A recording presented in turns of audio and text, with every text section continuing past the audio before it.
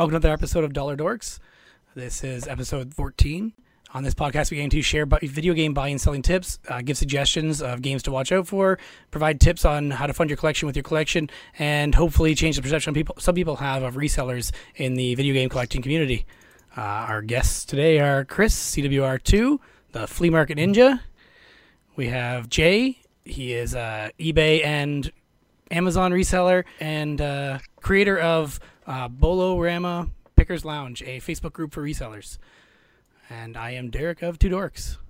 So we are going to start off a little bit different today into what's new. Chris, what's new? With me, not much. But I heard you went to the Barrie Game Exchange. I did go to the Barrie Game Exchange. That was just on Sunday.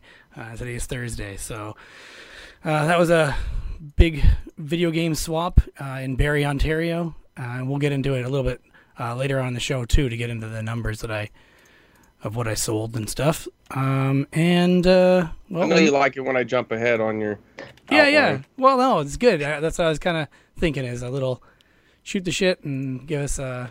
So, I mean, how did you think? You think it was a good turnout? It was. I actually should probably figure out from Hodge how many people actually showed up.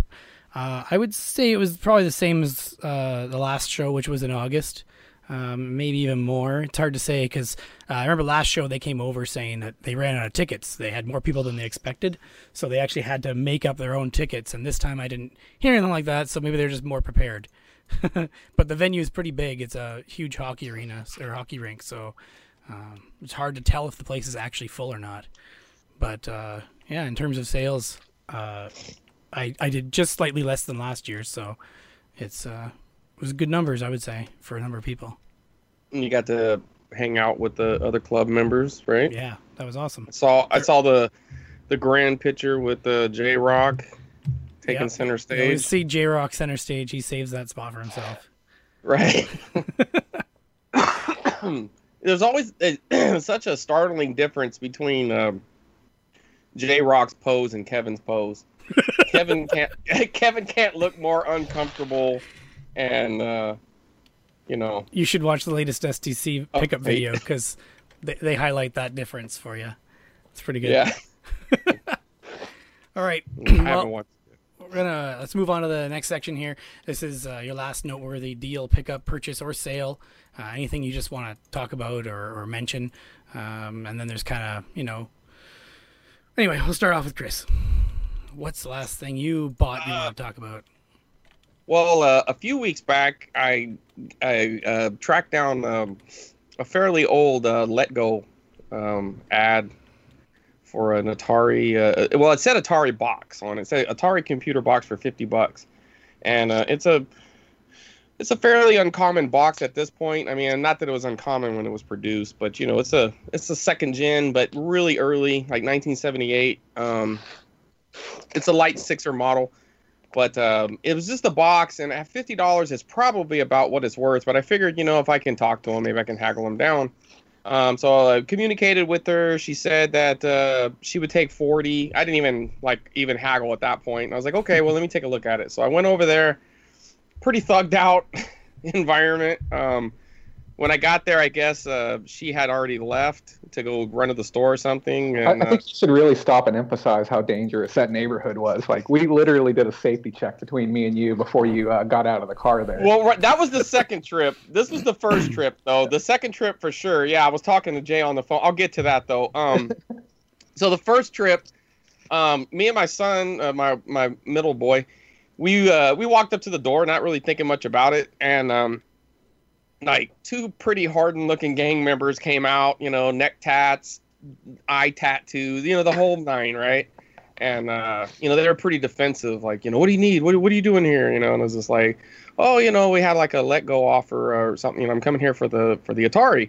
And then then they were like polite at that point. They're like, oh, okay, yeah, let me call her. And so they called her, and then said that she would be right back or whatever. So I was like, okay, so they went back in the house. They were done talking to us. So we kind of waited by the curb. I didn't really want to stand that direct to the house in fear of a drive-by or something, like kind of half joking, but kind of half serious, So couple minutes later, they had been about 10 minutes at that point. I'm like, man, I wonder when she's going to get here. So this Mustang comes by, peeling out, spinning, like he's whipped the car back around. They're yelling at the house. Like two dudes come out, pretty aggressive, telling somebody on the phone, I'll fucking be right there, like all mad.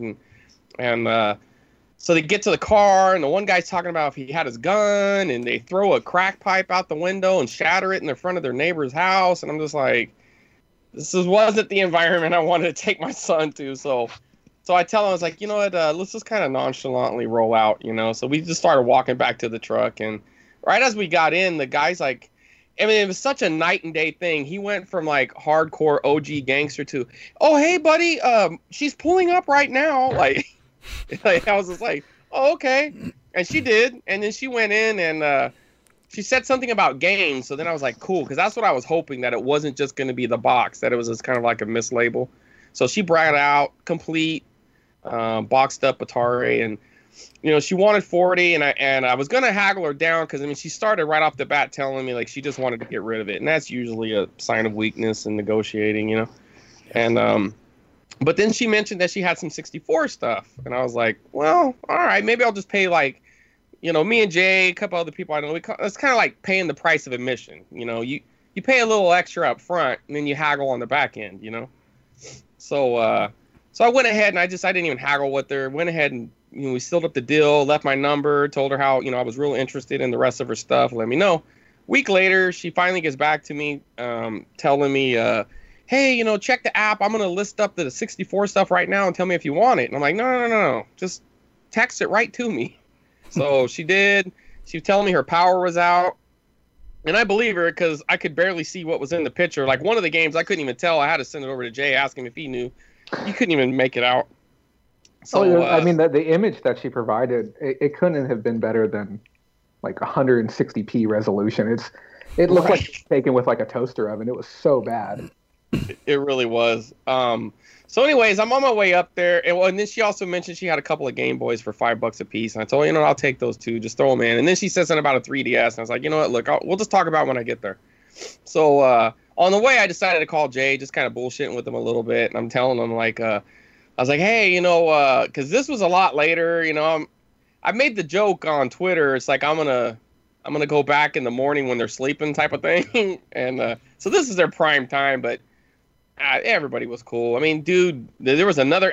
I don't know how many people live in that house, but I don't know, half of the Soreños around here must live in that place because this guy is all face tattooed, but he couldn't have been any nicer. And got a pretty good, pretty decent 10-game lot, 64, 4 controllers. They got busted up sticks, but other than that, the price was really good. She threw in, and then of course one of the Game Boys was a Pokemon Color. So the Pokemon Game Boy Color. Yep. So that was a nice little bonus. The 3DS was Gen 1, but working really good, perfect condition. It's missing the stylus, but anyways, I got a pretty good package deal. Yeah, I know. It's like, I can get a stylus for like a couple of bucks or whatever. But anyways, it was a pretty good deal overall, and that was like my... But Jay, you got a pretty good deal. What'd you get in your shop here recently? Yeah, so those of you who don't know, I have a non-traditional shop. I guess that's the best way to put it. I run a shop that operates out of my dining room. And as weird as that sounds, we're actually one of the highest rated game stores in all of Central California and even a little bit beyond that. We have like a huge emphasis on like great customer service, and because of the way we do our business, we have incredible margins. So we're able to pay customers really well who are looking to sell stuff, and we're also able to give really competitive prices to people who are buying stuff. And part of that just kind of stems from being a gamer myself. And nobody wants to get hosed on either end. We all want deals buying, we all want good deals selling. But I had a lady come in, and I always find it a little bit weird when we get some modern stuff coming into the shop, but she brought in a Nintendo Switch, and it had Kart 8, it had Zelda, Breath of the Wild, it had 1-2 Switch. What else did it have? It had Mario Odyssey. Yeah. And then the new Kirby game. And it also had a spare set of the neon yellow Joy-Con. Yep. And then a dock, and it had the premium travel bag. Like it's like a $30 or $40 like hard/soft travel bag. And then the dock and the cables and everything. And I got what I consider to be a pretty insane deal on it. I ended up dropping $200 and then another like $15 store credit towards another game for the entire setup. And I mean, we're probably going to pull close to 600 plus on it all day long. So it was a great little score. But it's not often switches come in. And I asked her motivation because whenever you're in this industry, and you're like, I guess, behind the counter, so to speak, and we see stuff like that come in, we need to know that it's not stolen and that they're not selling it to go buy drugs or anything like that, just for legal purposes. And she said, oh, yeah, no, we just have a second one, because they have like a family with the boy goes back and forth between the parents on weekends. So he has another one over there. And the one that they have here, he never touches. He's got a PS4 and Xbox One. So they're like, yeah, he has all the same stuff at the other house. So we just thought we'd sell it and put it towards something else. I'm like, okay, we'll be happy to take that then. Nice. Yeah. By the looks in the picture, man, that stuff looks almost store bought. Like it looks brand new. It's tidy. I mean, the only thing that's missing is the cardboard box. But I mean, other than that, it's as good as it's ever going to get. Nice. That's awesome. I've heard that about people that have stores, that people bring things to you and you're like, I never would have expected someone to bring this in. And if you didn't have a store... If you got a minute for a wild story, I mean, there's a competitor shop in our town. It's called... we're not even going to give them the credit of giving them their name, but they've been established for about 30, 35 years. And a customer had called me and said, hey, I've got some stuff, but I called this other store and, I'm fed up. They told me that I was a liar and that I didn't have these things and not even to waste their time calling, don't even come down. And I'm like, well, that's a little crazy. And I'm like, what do you even have? He's like, I got these Nintendo games, but they're brand new. And I'm like, what do you mean? He's like, they're brand new in the plastic and they're telling me that it's not real. It doesn't exist. And I'm like, I'll tell you what, just come on down. And this was before I had really started growing. I may have only been in the business for 6 months to a year at that point. And this guy walks through my door and he has like a box, like a legitimate sized box with about 20 sealed games inside of it. And we're not just talking duds. There's a couple that, even the sealed ones, I haven't even seen another loose copy since. Like there was, I think it's called Street Patrol. It's another, what is it? No, Street Cop. Street Cop, yeah. Yeah, you had Street Cop, Friday the 13th, Castlevania. Castlevania 1. Correct. There was some pretty heavy stuff in there. And like I said, I've never even seen a cartridge-only Street Cop. I've only seen a sealed one, which is so crazy to think. Yeah. And he has it all laid out. I'm like, dude, how much are you trying to get for all this? Like, what are you trying to get? He's like, she's like, I don't even know what's fair. And I'm like, dude, just try me. Give me a crazy number. And he's like, could you do like $30? Oh. I'm like, not too high. No. I'm like, no, man, no. He's like, could you do like 20 then? I'm like, dude, stop. I'm like, you're going the wrong direction. So I walk to the back and I come back up. I hand the guy $500. And I'm like, we can do this for now. I'm like, call me up in like a week. We'll see what we can do for you. And side note to the story, this asshat, and I call him that now because he called me like an hour later saying that I scammed him. He says that he felt like that I didn't give him enough money. And I'm like, dude, you tried to sell them to me for like $20. I'm like, be thrilled you got your 500. And I'm like, just don't call me back again. Because I would have legitimately given him more money, but I mean, who does that? Yeah. Well, that's not even the first time you've had that situation. I'll tell a little bit of this one, and you can go ahead and take over. But I had went to Jay's house he was letting me upload some amiibos on my Wii U because I wanted to put them in Mario Maker, and he told me that he had just got a call from a lady who was bringing in some games. Fire and Ice was one of them. Some good games. Some of the standards, Mario, Zelda, stuff like that. But one of them was Action 52, and I was like, "Oh, that's pretty cool." I didn't need Action 52, and then he's like, it could be Cheetahman 2. And I was like, "Yeah, right." I was like, "I mean, yeah, I know it could be, but what's the odds of that?" I was like, "Whatever." And man, I wasn't 30 minutes away from his house, and I get a text message from him, and it was fucking Cheetahman 2. This lady had bought it at a yard sale just like a block or two away for what, like 25 cents a piece or something? She bought it for a quarter. All the games for a quarter a piece. And we ended up making it was 2 blocks away from me. Yeah. And she's like, oh yeah, I was just off of 4th Street, and I picked them up over there. And she came in, and she, and like I knew what it was. But here's the thing that really shook me is that she had a friend who worked at a competitor's shop, and she went to that shop first trying to sell the stuff.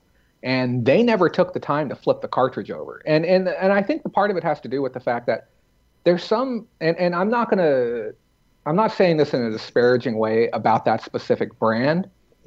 There's certain shops out there that don't do their homework and they don't understand basic. Oh, my apologies. They don't understand basic variants when it comes to video games. You know, everything from like screw variants to label variants, but even some of the lore type variants. Because I mean, I consider Cheetah Men 2 to be, you know, a game of lore in a sense. You know, if you're not in the know, you're it's Holy Grail for sure, man. And so she went there. She didn't like the price that they'd offered him. So then she reached out to me and brought him to me. And she told me about it. I'm like, how much did they offer you for everything? And I think it was around like $60 or something for the entire I thought it was, I could be wrong, but I thought you said he offered her $100 or something, and then you immediately doubled it or something like that, right? You know, it's certainly, it was like 2.5 years ago at this point. It was right, like, but either way, I gave her what I felt was fair at the time. Right. All considered, seeing it. I think she got a real low offer, and I countered it like 150 maybe. But their offer was really, really bad, all things considered. Even if I hadn't known of their offer, I still would have offered right around where I did. Oh, sure. And then she takes the money and she leaves. And then I go ahead and make a post on my business page immediately about it. It's like, holy cow, one of the rarest games comes walking into my shop. And I didn't really make a big deal of it in front of the customer because, you know, she was very satisfied with the amount of money that she was getting. She had no real understanding of what was there. And at the end of the day, if two people can agree upon a price and they're both walking away happy, it's a good deal. You know, if one person walks away and they feel jaded, that's different. You know, we don't aim for that here. We want either you're happy when you leave with a deal, or we just unfortunately don't make a deal. And that's going to happen sometimes. So she leaves, sees the post, shows her friend, the friend who works at the competitor's shop, and pretty much tells her to go back and get her games, and like puts her up to it, and, you know, tries to say that she'll like ruin me online and she's going to cause all kinds of problems and stuff like that. And I'm like, what do you even think is fair? And she pulls up an ad from like 2 years ago that says that we pay like X percentage on certain things. So we ended up having to resolve it out with her. I think I gave her another 130 or 140 bucks or something. I think you gave her like 130, 150 extra or something like that on top. It was stupid that it had to happen that way. I mean, honestly, I'm still happy to have gotten the game. I'm still happy to have finished up to deal with it after. Yeah, Chris is happy because he ended up with the game. We made a great deal that worked out for both of us. It was a great deal for both of us. I thought you were very fair, and I got inventory that I needed. You know, because there's certain things that, you know, we need. Each shop's a little different. Some shops need consoles, some needs controllers. But yeah, so she, you know, it was a really negative action by a competitor. It was definitely sour grapes for sure. Oh, yeah. It took a long time to clear the air after that. And it was even me being proactive about clearing the air with that shop. You know, now I would say we're on fair relations. We can call each other about inventory, but there's still a bit of a difference in the way that they do business. You know, I get customers who come in and they comment regarding their online status and some of their reviews and stuff like that. And, you know, I just tell them it's just different shops. I tell them do business wherever you want to do business at, spend your money where you want to spend it. I had a kid, first time ever, Chris, I had this kid come into my shop and he was wearing a competitor's shirt, said the name and the logo right underneath of it. And I look at him like, He's like, and then the father's like, he just realized in the car that he was wearing this. He didn't mean to wear it over here. We're sorry. And I'm like, no, you don't have to apologize. I'm like, but it is funny though. It is funny. And here's a T-shirt. yeah. I'm like, here's something to replace that. You know, so no more mistakes. Yeah. No, I would have given him a shirt if I had one. And I looked at him, I'm like, you didn't pay for that, right? He's like, no, they gave it to me. I'm like, good. All right. Well, for me, I was going to talk about, I had picked up a Game Boy Micro that I think I actually mentioned on this podcast. I picked it up back in February for $50 with a bunch of games. Well, I sold the Game Boy Micro itself for $120 at the Barrie Game Exchange. This is in Canadian dollars, in case you're curious. What color was it? I'm curious. It was just the black one with the silver front, but it had the extra faceplates. It had the fire faceplate and the camouflage faceplate with it, and the faceplate remover tool and the charger and the silk carrying bag all with it. So I got that for $50 with a bunch of games. I sold the system for $120, and I also sold Golden Sun and Pokemon Leaf Green with no label for $20 each at the exact same sale. So about 2 months I turned that $50 into 160 plus. I still haven't sold all the games yet, so. $20 for a labelless Golden Sun is insane. Was that Canadian as well, or was that American? Sorry, Golden Sun it's all Canadian. Golden Sun had a label, but Pokemon Leaf Green had no label. Sorry. Okay. I said it a little bit weird. Yeah. Very good, very good. Yeah, were those faceplates on that micro, were those used or were they new? They were definitely used. Okay. The camouflage one had a crack in it, and the silver one would have been perfect except one light scratch across it. Why is nobody on top of making replicas of those yet? I know that the market's only like this big. Yeah, it's hard to tell if the ones that are on eBay eBay are remake replicas or if they're originals. It's hard to tell sometimes. I guess the price should be obvious, but I swear I've seen them on AliExpress, but I've never bought any because I've never kept a micro. I wouldn't use it enough because it doesn't use regular Game Boy games, right? It has a nice screen. Yeah, it's a nice little tuck away. It's pretty bright. It's so and small. It's kind of cool. It's neat. I don't know if you remember the pink one that I had, Chris, or if you ever seen that one. I remember I love the pink one. Such a cool looking console. I think that was either a UK or an Africa exclusive. I don't think it was ever sold here domestically. At least it wasn't. Well, I guess Japanese wouldn't really matter. Or I don't think they're region locked games, right? No, I don't think the GBAs are region locked. Not those. No. Yeah. All right, moving on to the next section is what are you selling? So this is just something that you are selling on eBay, Kijiji, Craigslist for you guys, or thinking of selling soon. Anything. It doesn't even have to be game related. It can just be anything you're selling. And we're starting off with me. So I have a whole bunch of stuff left over from the Barry Game Exchange. Prior to the Game Exchange, I obviously had built up inventory, so I sold, I think, I had that written down somewhere below, but I sold about a quarter of what I took to the show. So I have all that stuff left to do. I'm slowly putting up posts where I can. eBay, Kijiji, Garage Sale, and Let Go. Garage Sale and Let Go, if you don't know, are just, those buy and sell apps. Kijiji is a lot like Craigslist for anyone who doesn't know, but it's actually owned by eBay, and it's only in Canada as far as I'm aware. So, it's pretty much what I'm selling. Not real detailed, but it's a lot of stuff to go through, so... Jay, what about you? Anything you want to detail? I'm quite the variety seller, those of you who don't know. I sell everything from like women's jeans to surgical supplies to comics, antique glassware, you name it. I have some of it online. And then I've also been known for selling some really obscure video game things, like things that you wouldn't expect to find anywhere else. And I've built quite the following. I know people who will snatch my items up within moments of them going online because they have me on their watch list. But I'd say a couple of weird things that I'm selling right now. I have some Pokemon Snap Kiosk Center paper. So if you need like replacement paper or ink, I have that available. I also have privately, if you're looking for one, I have a Pokemon kiosk key. If you need access to one, if you're missing your original key and you need another barrel key, they're very hard to come by, but I have one of those. And if you're looking for something super high-end and obscure within the gaming industry, I have a sealed case of the Operation... No, it's not Operation Genesis. It's the Jurassic Park for the Game Boy Advance. I have a factory case of 5 or 6 of those available on eBay right now, too. It's really cool because you don't see those factory cases for the GBA all that often. So very, very interesting item. Cool. Yeah, I see 3 different Jurassic Park games for GBA. You seen any cases? I think it's which one? Park Builder, Island Attack, or DNA Factor are the 3. I think it's Park Builder. Okay. Yeah, when you said Park, that's what I figured it was going to be. I'm just bringing it up on price charting just to see what the games were because I wasn't aware of any of them. But yeah, if you jump on eBay, you'll find it. It's not hard to find. Cool. He'll cut you a good deal. Yeah, I will. I never pay a penny more than sticker price. All right. Chris, anything you got to talk about? Just as you're out to take a drink? Oh, no, I'll wait. Well, I think I might have mentioned it on the last podcast, but I had went to Toys R Us and I grabbed a couple of their store displays. One was a Mario, one was a Pikachu, and I don't really care about Pokemon, so I got that up on eBay. Got 14 watchers and 228 views, so it's getting some action. Nobody bit yet, so as we know, watchers aren't necessarily buyers, but better than not having any watchers, I suppose.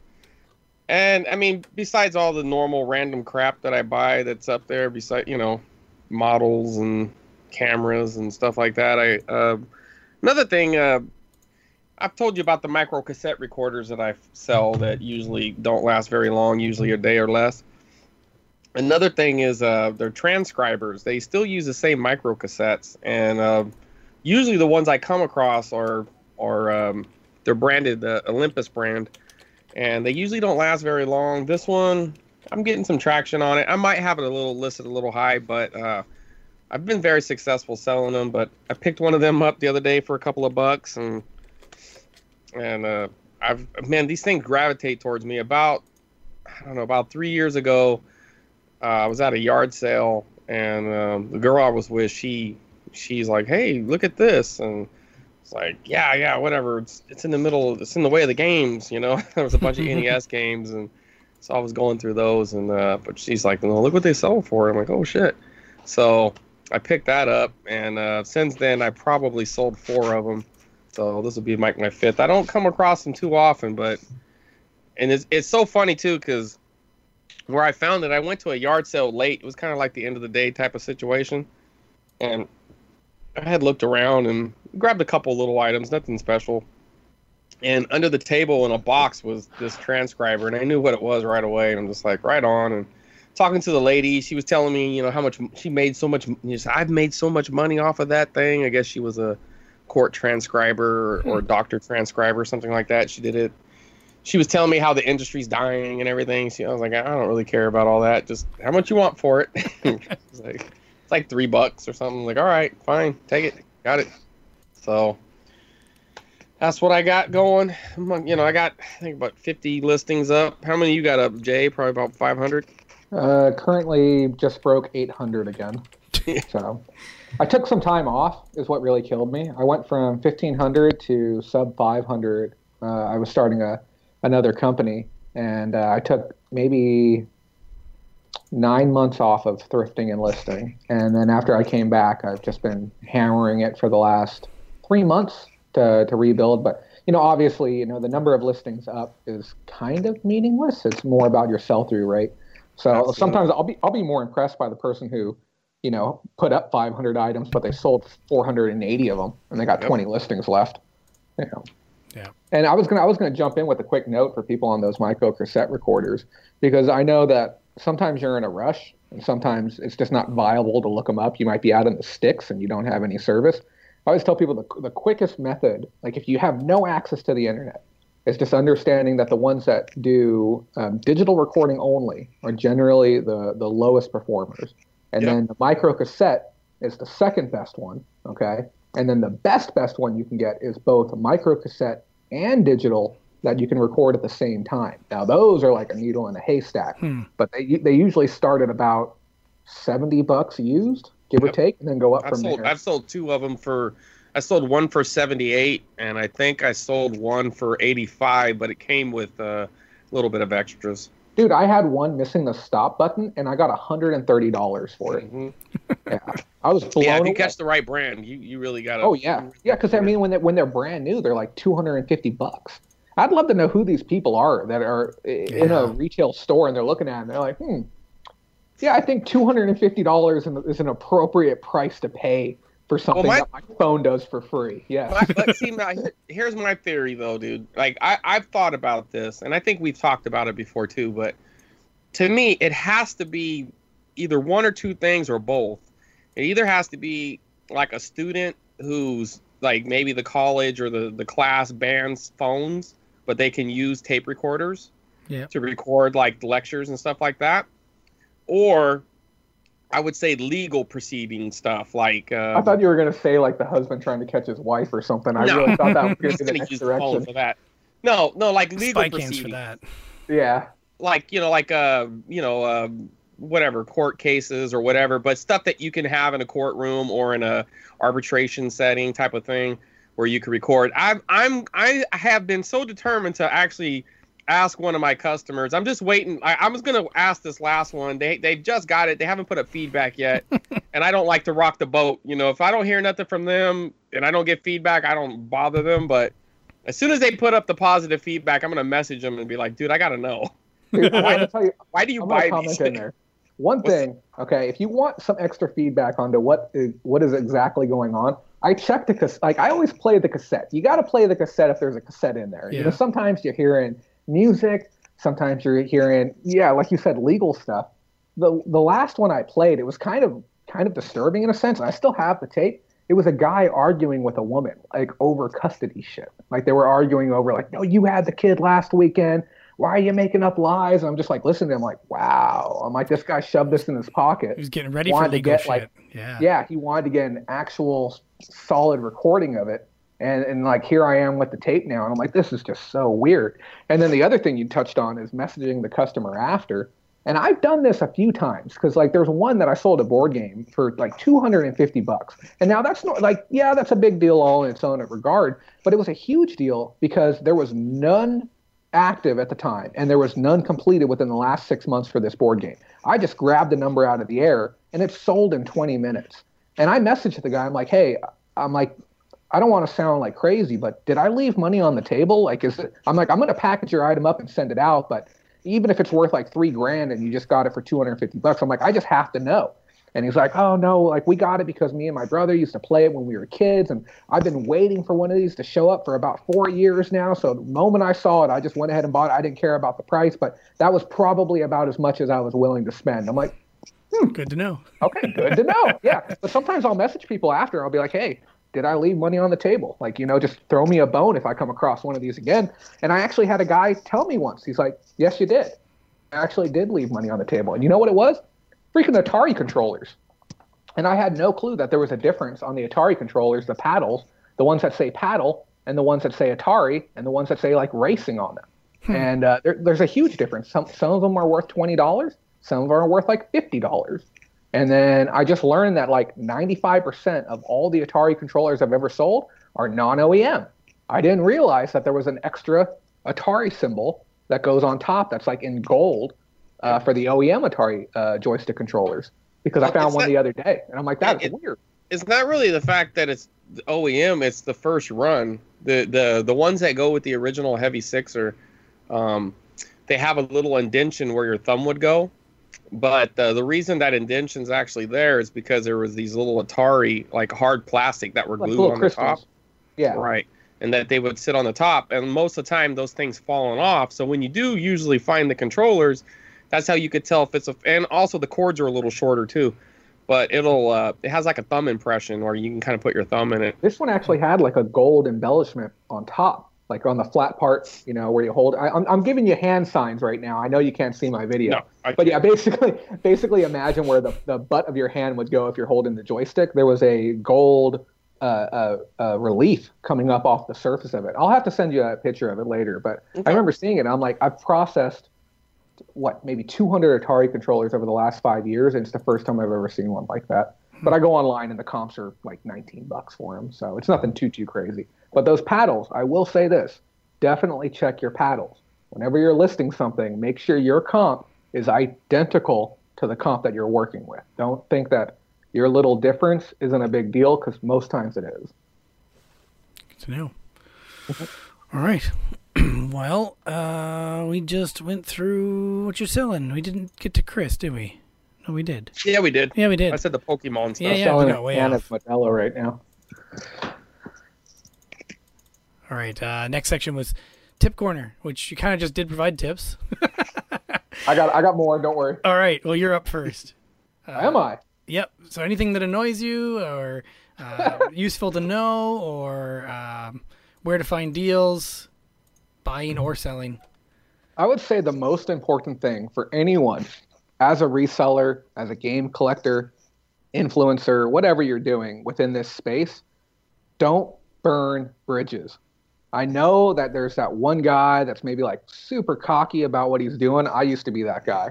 But there's going to be that person that's going to rub you wrong, and they're like their stuff's way too priced up, or just something about them or the way they're doing business. Don't even burn that bridge. Always keep your bridges stable, because you never know when that person's going to come across with something that you've been looking for, or you might have the thing that they've been looking for and they're going to give you a really generous deal out of it. I would say keep all your bridges intact, especially with all the local stores in town too. Keep those bridges intact, because once you burn them, I mean, you don't realize like you could burn one person. And I'm not saying like give them a bad deal, but just decide that you don't like them and you don't want to work with them. And guess what? They might be like besties with a third of the other resellers in town, and they might not want you doing business with them either. So I would say just be friendly, be cordial, enjoy the process, and don't burn your bridges. That's good. Okay. The next tip is from me, and I don't even have one. I have not thought of one. I'm sure I'll find one by the end. So skip me. Like I said, if I start rolling, I can't think on ad hoc once we start doing the podcast. Go ahead. Me and Chris will fill in the gap for you. Yeah, right. No worries.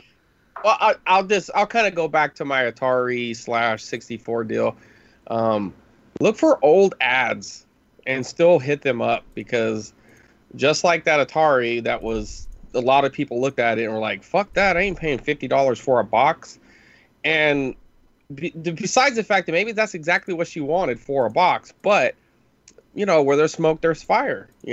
My whole thought process was, what if she has something else? You know what I mean? Rarely does somebody only have one thing. It happens, but usually they have something else. They have another game system, or even if it's not even video game related, it might just be something else you want, like comic books or toys or some sort of electronics. But when you get your foot in the door, you open up a dialogue with a complete stranger, and the opportunity is limitless. You don't know what they have. They can have anything. They have connections. They have cousins. They have sisters or whatever. You know what I mean? Like, you don't really know where it could go, and if it could be worth your time. It was worth mine. So check those old ads and ask questions. Related to that, I would say also vague ads or bad pictures. Say it's or like no you picture. said, or no picture. Follow up if it seems interesting, or if you're just curious what it even is. Because I've had that work I out used for to me. make a living doing that. I would go on Craigslist. I would find the worst ads possible, especially ones without pictures. I would call them up, negotiate the deal, go visit them in person, negotiate further, because now I'm finally seeing it, and I can find something wrong with any item. And this was before I had a shop. Negotiate the price down further, come home, clean it, stage it, take a gorgeous picture with a nice backdrop, immediately relist it, and flip it the same day for a 50% profit or more, because I put the work in. That's why I always tell people, you put in half the work, you get half the value, you have to pay. They're leaving money on the table because they're not putting any effort in. Yeah. Yep. And if they're fine with that, like you said, they're happy with the deal. They're just happy it's gone. No one else is interested in it, so you might as well be able to resell. You didn't go with a gun. You went with your mouth and you talked. And you a went wallet. with words. You know what I mean? So if they give it up, and it shouldn't be no sour grapes as long as you did it right. I love it when I get messages like this. It says, "Is it all right if I send you all SNES games I'm willing to sell? Lot of 26 games. Have pics of all the labels too, if you'd like." Yes. Yes, please. And I'll keep you guys posted as to what comes in this lot. I've done business with this. Oh, it's my a guy that wants to become a reseller, and I guess he had a talk with his girlfriend, and I guess he's going to go in the direction of not doing it himself, and he's going to work with it. It wasn't Sunny, was it? No. And he's still holding out. I even told him too. I'm like, dude, I know you got more stuff. Bring it on through.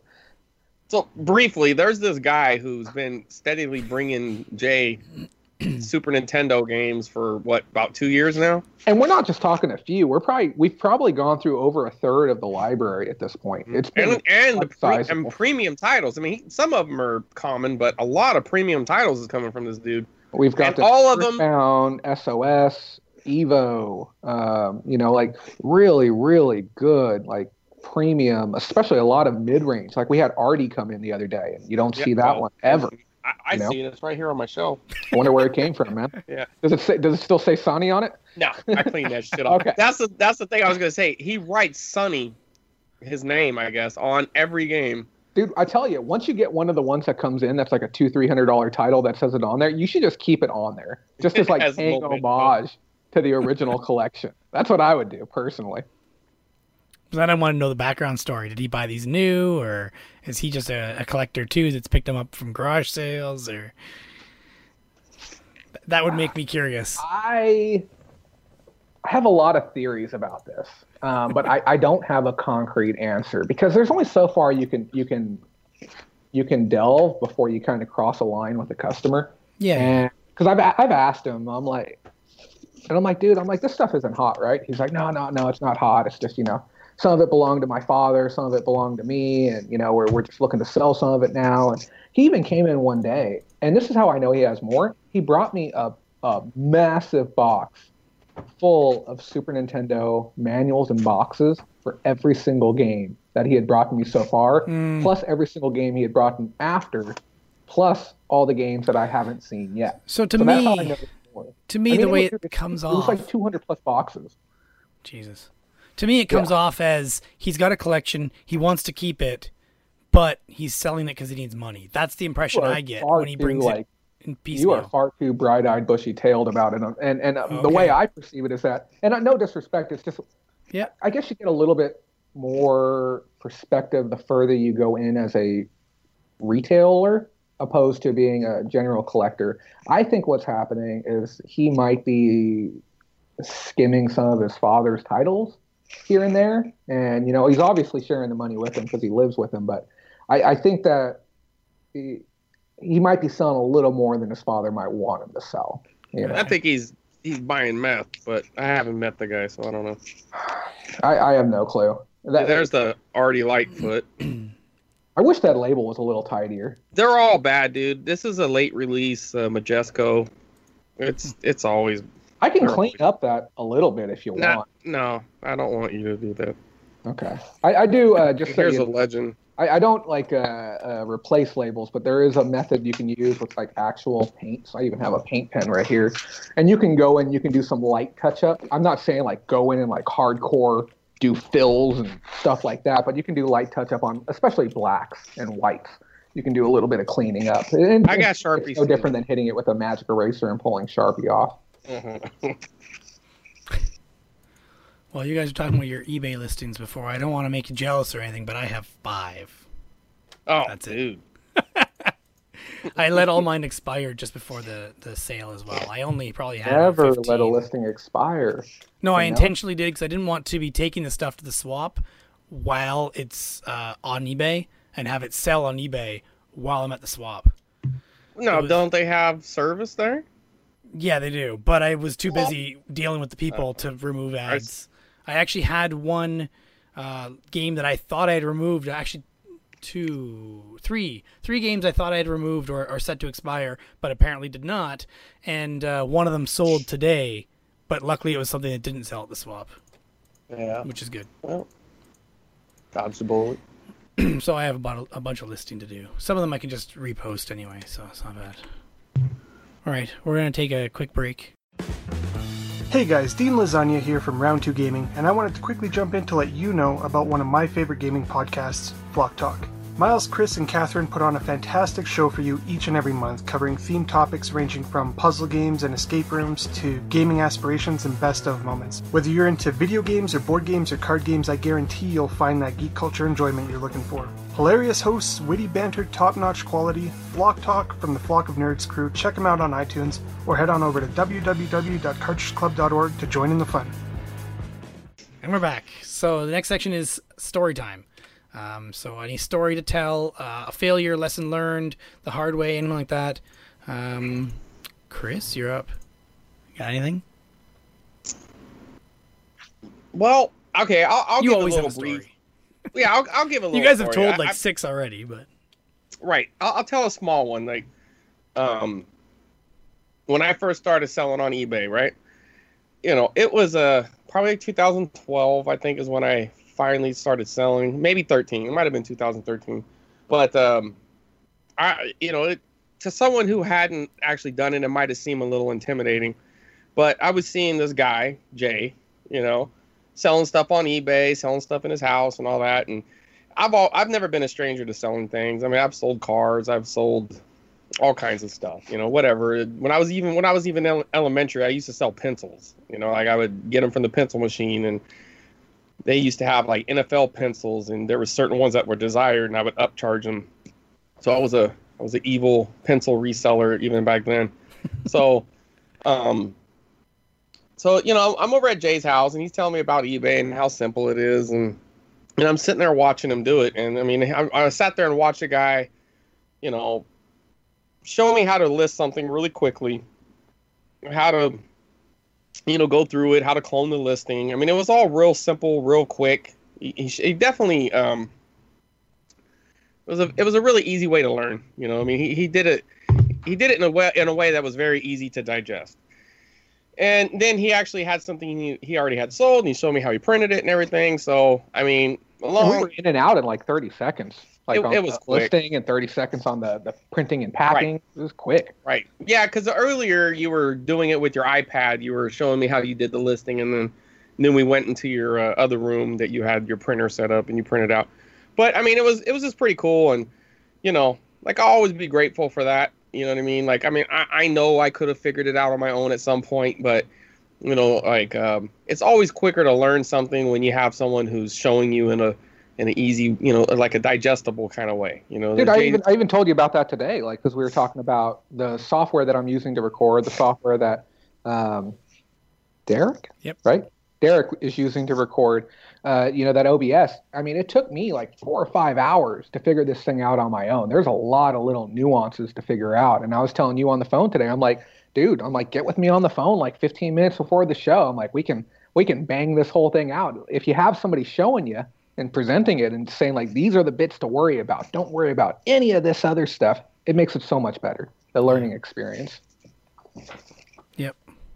Mm-hmm. Well, anyways, just a short and sweet story. But Jay, I want you to touch on Amazon a little bit. Oh boy, Amazon. Let's hear a little bit. I mean, how'd you get started on Amazon?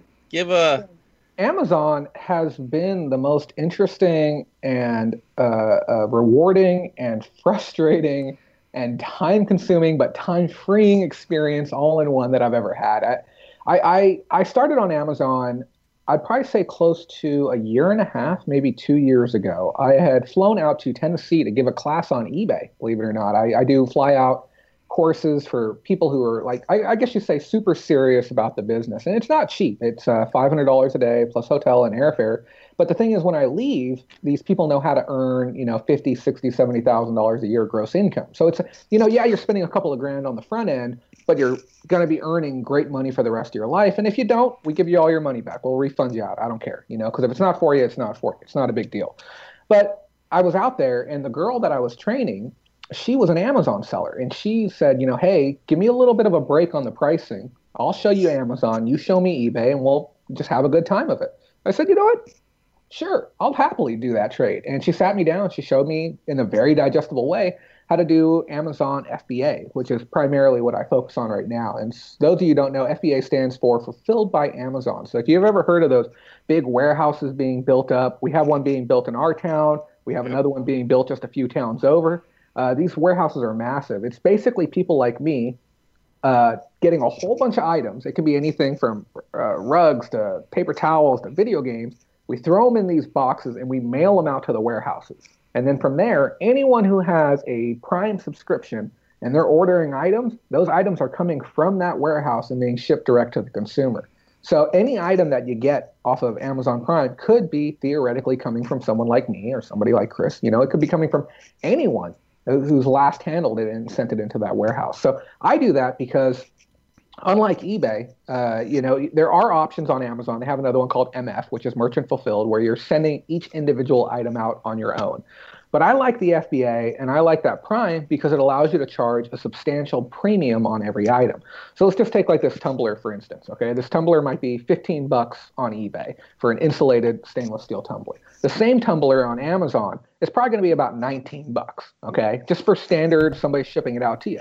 But if you're getting it Prime, and you're getting your 2-day shipping and you're maximizing your account and your money you're spending every month, this might be $24.99 to $26.99 for the same exact thing. People want to get value out of their membership.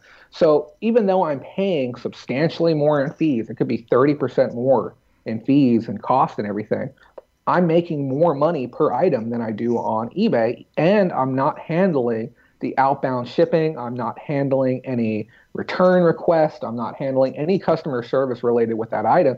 Amazon handles all of that for me. Now, obviously, there's going to be some kinks every now and then when something doesn't go the way you want because you have somebody from third world country handling the customer service. Those are some of the small costs of doing business, but overall it's been an exceptionally positive experience utilizing Amazon.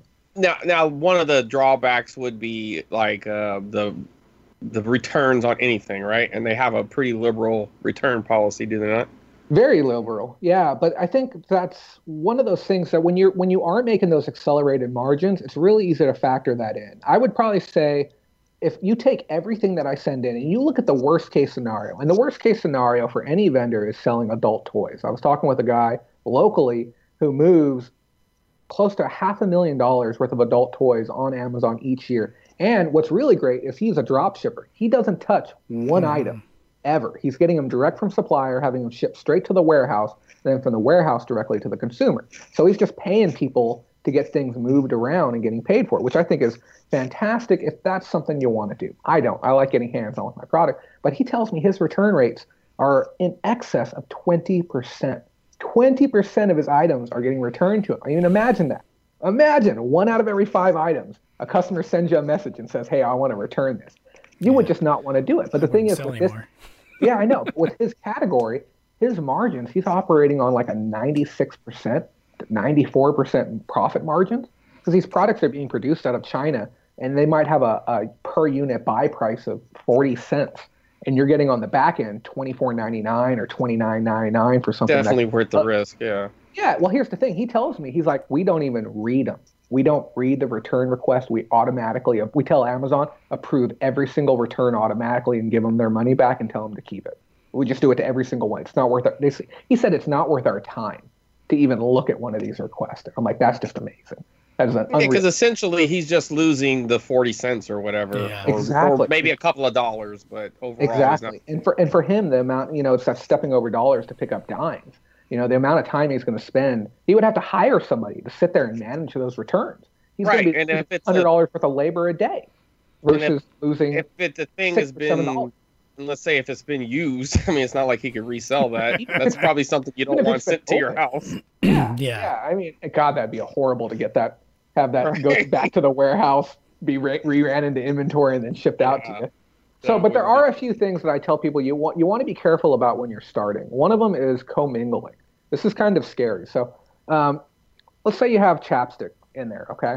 And I'm very particular about my chapstick, my product before I send it in. I check my safety seals. I make sure everything's right. I'm checking for authenticity. And now, obviously, chapstick.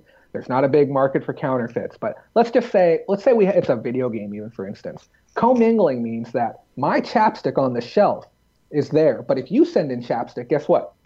Ours sit next to each other, okay?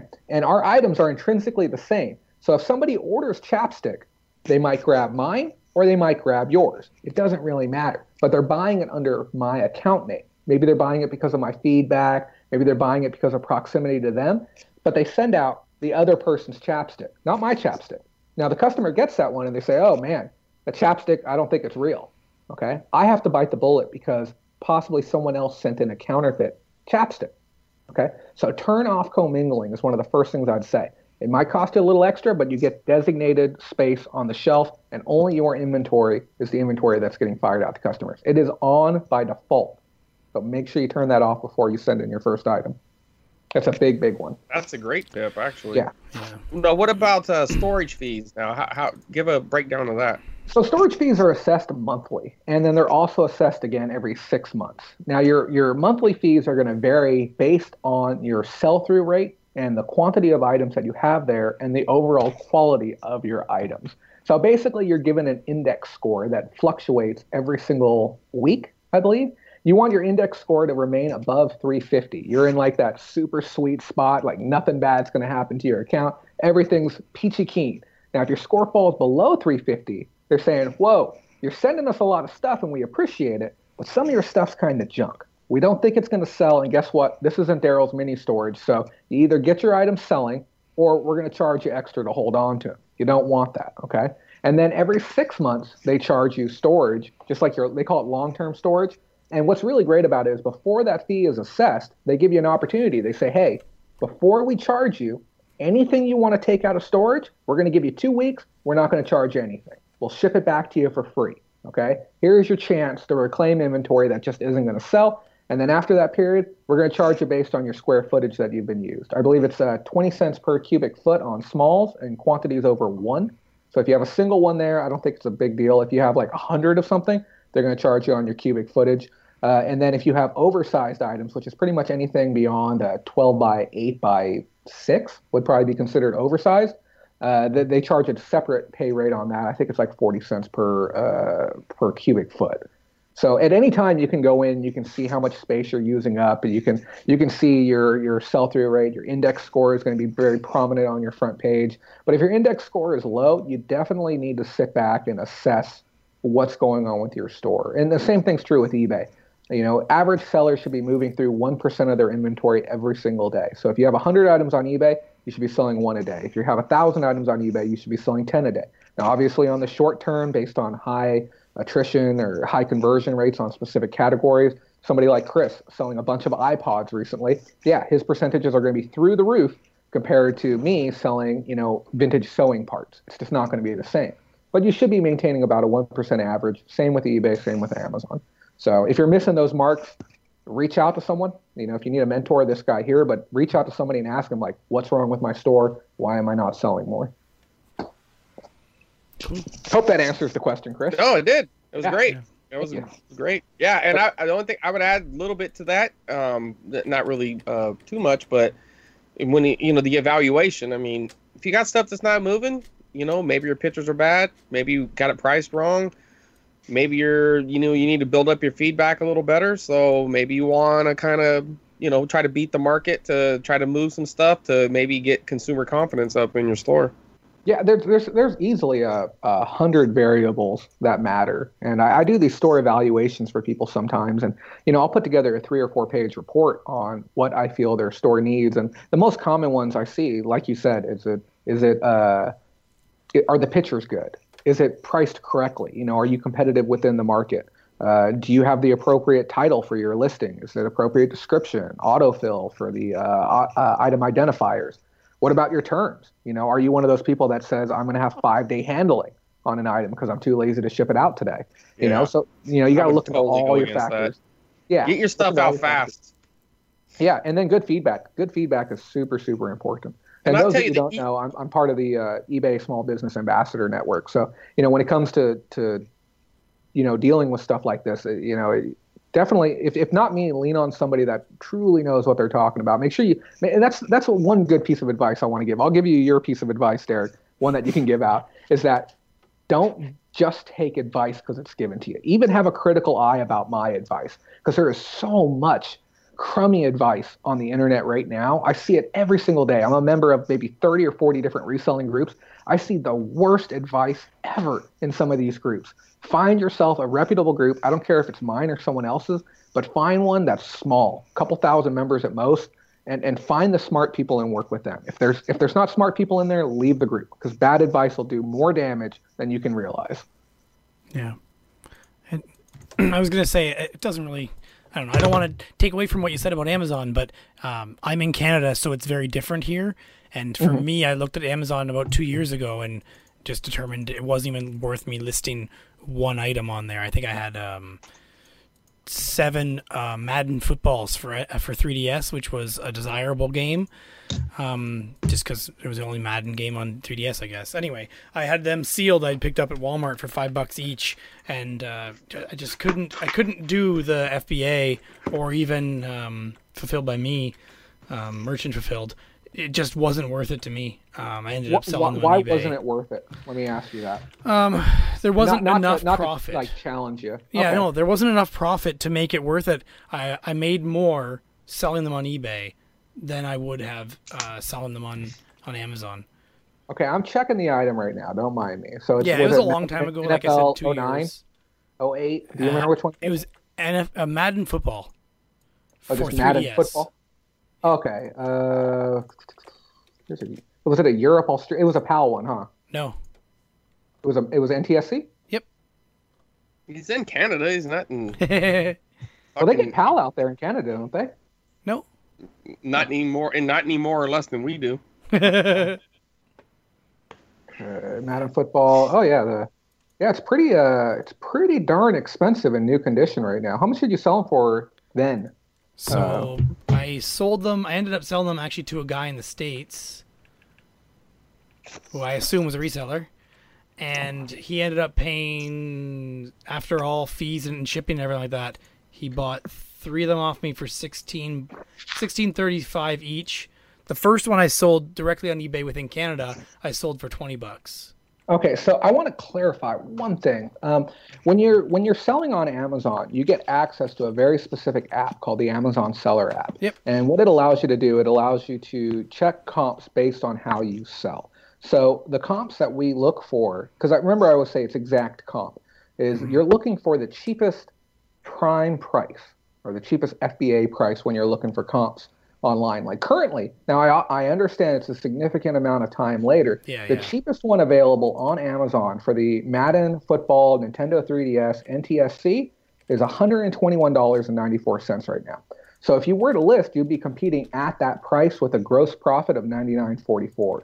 So sometimes, it's about making sure you find that exact comp, and then there's other times where you'll see duplicate listings. So every item on Amazon's assigned a rank, and the rank determines its overall sell-through rate. So in video games, a game that has a rank of 1 would be a very, very popular game where we're talking, it could be 100 copies an hour that are selling. And then if we look at something like Red Baron for PC, it's going to have a rank of 2.5 million. That's literally how far down it is on the list. You might sell 1 copy a year. So this game has a rank of 10,000, which is pretty darn strong in video games. I'd probably say 1 copy new might sell every 30 days. So it's one of those things, like if you had copies left, I'd say totally send them into FBA. But if you were doing MF, it might be a little bit different. The other issue is Amazon.ca is different from Amazon.com. The price I see here for selling for brand new is $49.99 here in Canada, and the rank is 12,000. Still a good rank, but the selling price is completely different. You can sell in both regions. You can make your items available for sale in the American regions. My items are available for sale in America, Mexico, and Canada right now. Yeah, but how would the shipping be for him? I mean, that's what I was going to say. Where's it physically going to be located?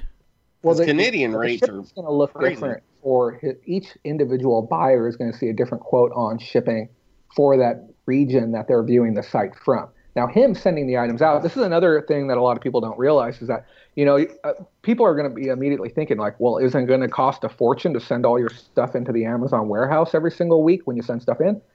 Amazon has worked out some insane deals with UPS, and I mean truly insane. I sent in a 30-pound box down south, Southern California, the other day. It cost me $6.40.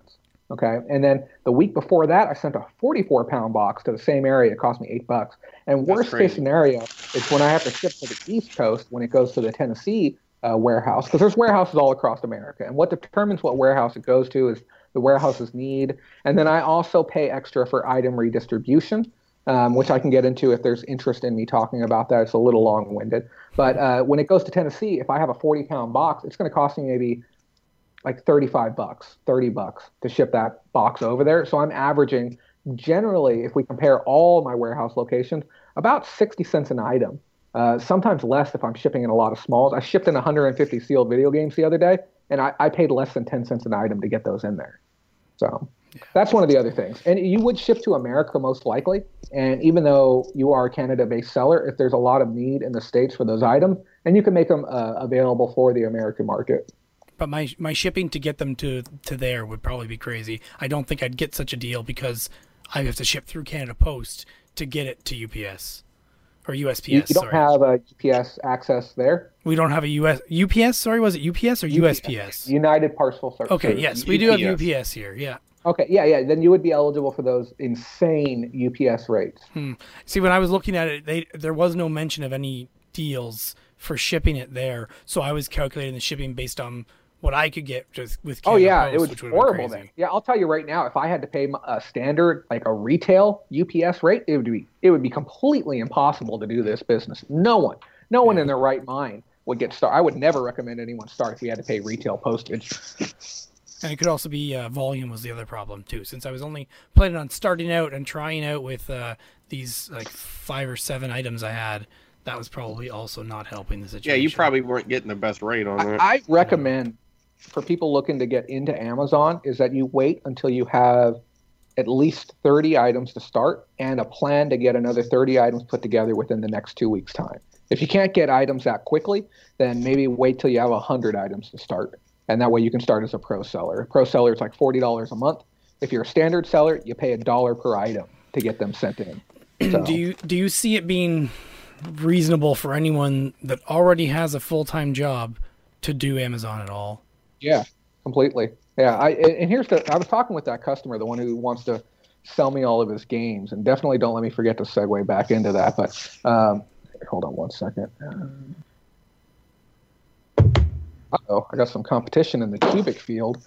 What was the question again? I'm sorry. For anyone who has a full-time job already, do you think they're going to have enough time to gather enough stuff to get that? So I had a client in the shop earlier, and we were talking about him possibly becoming a professional reseller, and he was trying to give me that I don't want to call it an excuse, but his reasoning was just time. And I told him, I'm like, dude, I spend like 10 hours a week on this. I really do. And it's of course it's a matter of efficiency and a matter of building stock, but I mean, even before I was doing maybe 20 hours a week, it's not that time intensive. And half of my time goes out to thrifting. So on a 10-hour work week, I might spend actually not even that much time. I spend maybe 3 hours thrifting a week right now. That's it. And it's just that I'm exceptionally diverse. I can work in almost any category. And I think a lot of the beginning time for people is learning how to research, learning how to determine what's worth your time and what's not. But of those 10 hours, 3 hours go to thrifting, 3 hours go to listing. So that's listing across both eBay and Amazon. And then 3 hours plus goes to pack and ship time. 6 days a week, I'm packing up eBay items and sending them out. So I'm spending very, very little time on it. And I can tell you my gross sales over the last 2 months is in excess of 12 grand between eBay and Amazon. So, I mean, the amount of money you can make just barely putzing along is insane. And the first thing people say is like, well, why aren't you doing it more then? I've got 5 or 6 other businesses that I own. So, for me, it's one of those, there's going to come a time where I'm going to sever that relationship with eBay and Amazon. But it's only going to be when all other avenues are more profitable than that one. And it literally becomes the last rung on the ladder. And it's about halfway there right now. But once it gets there, yeah, I'll be cutting it clean off. But for anyone else who isn't making, like if you have whatever job you're doing right now, I don't care what it is. I mean, you could be flipping burgers, or you could be, collecting money at a toll bridge. If you're not earning $4,000 a month right now in life, just in life, it's your own fault. And I don't mean that in like a derogatory, like you're too lazy to do it, but anyone can do it. Anyone can go out and start as a reseller on eBay or Amazon. And there's so much help out there. There's never been more access to the amount of information available today than at any other point in history. You just got to get online and get it. So if you're not making $4 grand a month, it's of your own fault. It truly is. I think most people they're kind of afraid to start because they're kind of afraid to commit the time to their own success. They'll come up with these grandiose excuses as to why they can't do it. But I always say, you give me an excuse why you can't do something, and I'll give you a better excuse as to why you can. All I want to come up with now is excuses, but I also don't want to. I get really heated about that. There's just so much disparity in this country. And so much of it is of the own person's fault, and they spend so much time blaming, like, I couldn't afford college, or my job won't give me a raise. And I just tell them, it's like you have so much more control over this. And here's the thing: I'm hypercritical of eBay. I'm hypercritical of Amazon. I can say so much bad stuff about them, and their policies and their fees, and how they're really sticking it to the seller. But truth is, I mean, they've afforded me a quality of life that I would have never expected when I was growing up. I'm 31 now. And I'll tell you, when I was 21, 22, 23, 24, I would have never thought, ever, I would have this great of a life. I mean, I tell Chris all the time, I'm like, me and him, we could go anywhere in America, anywhere we want, and we could survive as purely thrifters and resellers. That's how good the opportunity is. But I watch countless people pass up on the opportunity every single day. Just like the guy that was here a few moments ago. I told him, I'm like, dude, you have the games to start your account. You can be very successful doing this. I'm like, you enjoy thrifting already. Just go for it. I'm like, I'll even get you some seed money. I told him, and I'm very generous with people. I tell them all the time, I'm like, I'll buy you a printer. I'll buy you your first set of labels. I'll get you, a piece of fabric to take pictures on, and I'll lend you a light. I'll get you started, and I won't charge you a penny. And I even offered to train him for free in one of my classes for a single-day class is $400. And what did he do? He turned a blind eye to it. He said he would rather take the easier option. So I get really heated about it because, who wouldn't? Me and Chris, we think this way. It's like, who wouldn't take this free help? Yeah.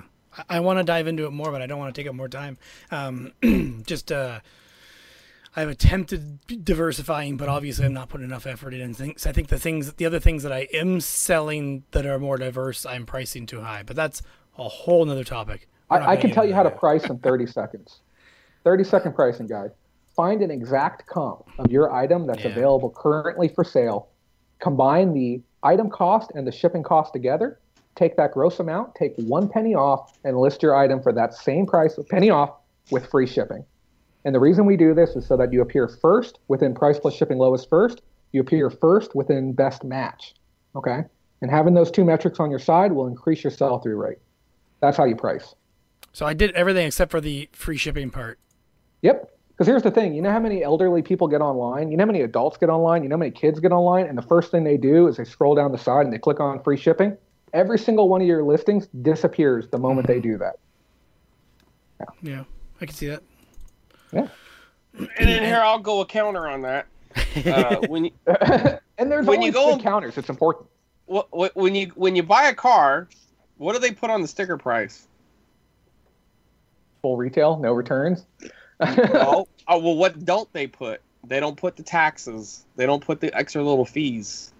So people see that sticker price. I hear what you're saying about the filtering out, but I'm averaging an item and a half a day. I'm not saying it can't go up, but I don't put very much of my stuff at free shipping. I just match it at whatever the market is. I don't like getting caught in the... You remember that one item I sent to Florida that went to some random town that must not have had any service, and the shipping rate was going to be super high, and then I had to ship it off in a bubble mailer or whatever. Like, you can get caught with the calculated shipping into a wrong area. I'm not saying... For me, I usually stick to free when it comes to media items, because usually, that's what you're competing with. But when something's rare or when something's desired, people are going to look. It just depends on how many items. But I agree that if you're competing against a ton of items, you want to do something to stand out. And if you and here's the thing, there's constantly going to be additional things that's going to drive the market in a direction where you have to compete. Like the newest hot button topic is free returns right now. Yeah. And I was literally on the phone with somebody from DC, eBay today, talking to them about that. And they were talking about how it can increase your sales metrics without actually increasing your return rate. And I told them, I'm like, this program hasn't been around long enough to really show that as being factual, but I'll give you the benefit of the doubt. But I told him, I'm like, why should anyone have to do this, though? Because we were all on the same level playing field before this was introduced. Now you're making us have to compete. Think about they're trying to compete with Amazon. Listings. Well, think about eBay promoted listings, which is where you can pay extra money to have your listing appear more often. Okay, and I'm like, we were all on a level playing field before this. Think about 30-day returns. We were all on a level playing field before this. So the reality is there's always going to be new things added on that, you're going to have the option to use to be able to compete. But I feel just simply because of the searching aspect alone, it's pretty much worth it. Now, are there going to be some fringe examples where you're going to have items that you really want to charge shipping on? Yeah. Like if I have something that I know is going to cost me $60, $70, $80 in shipping, but it's an item that's already $200, $300, most likely the person who's willing to spend $300 is willing to pay for shipping. It kind of makes sense. But if you have something that's going to cost $2.50 to ship out, $3 to ship out, don't add shipping on. You know what I mean? It's like you're only going to make your listing worse. And I'll agree, because I sometimes I'll see someone trying to sell a $1,000 video game and then they're charging $4 shipping, and I'm like, that's fucking stupid. It's so stupid. It makes the listing look wonky. It's like how desperately do you need exactly $929 after fees, but you have to include that shipping cost in there. Right, yeah. Like that's the deal breaker. But the thing is, if you sent them a message and negotiated and be like, hey, would you take $8 off? They'd be like, yeah. Right. That's a great tip too, though. It's as a buyer, I mean, if there's something you want, unless it's something you feel like is gonna like it's the price is so great and it's a new listing and you're afraid it's gonna sell, message the buyer. Ask them for less. They don't always have, just because it doesn't say make an offer, don't mean they won't take an offer. I send in offers all the time. Yeah. Yeah. Okay. I don't want to keep going back to the same thing. Okay. Let's move on. So, for me, story. So I sold at Barry Game Exchange this past Sunday. I took a $4,300 worth of stuff with me, sticker prices. Obviously, I was willing to negotiate on a lot of it. I sold $820 worth of stuff. That's everything. Plus, my wife sold cookies there that she had made, and yeah, we did a giveaway, etc., etc. It was a pretty good weekend. How many cookies did you sell? Sorry?